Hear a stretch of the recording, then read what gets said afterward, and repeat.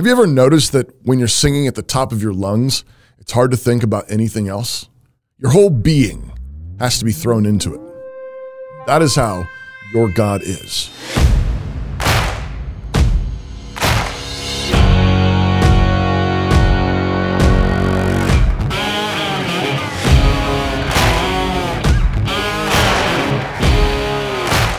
The Lord thy God in the midst of thee is mighty. He will save. He will rejoice over thee with joy. He will rest in his love. He will joy over thee with singing. Zephaniah 3, verse 17.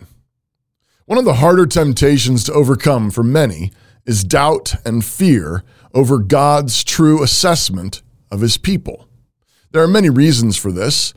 Many people grow up in homes where parents do not express much love or grace, and the trained instinct is to constantly try to perform well with constant criticism or threats or angry outbursts or impossible demands.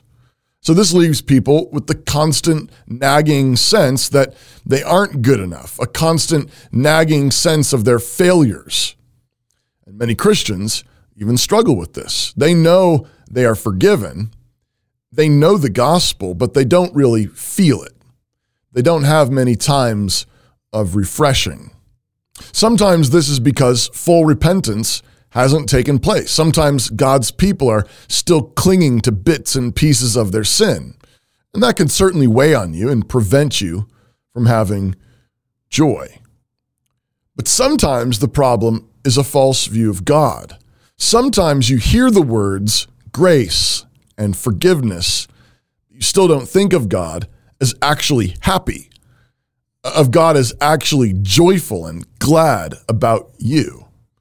So if you think of God as the great banker in the sky, our accountant in heaven, hallowed be thy spreadsheets, who happens to be willing to forgive your debts and pay for your sins, but his real love is keeping track of all the accounts.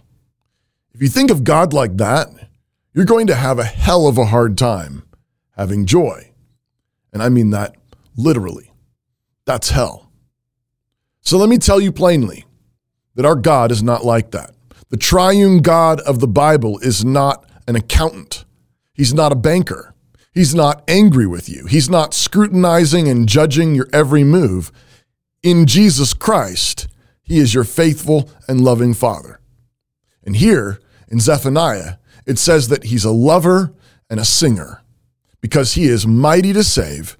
He rejoices over his people with great joy, with a mighty joy. He sings over his people out of pure delight in saving them. Have you ever noticed that when you're singing at the top of your lungs, it's hard to think about anything else? Your whole being has to be thrown into it. That is how your God is. His love for Jesus is so complete, so full, that he sings at the top of his lungs. And this text says that he sings over all of those who are in him. It's a song of pure delight and joy. It's a song of heartfelt welcome. He delights in you. He is glad you're here. So come and welcome to Jesus Christ.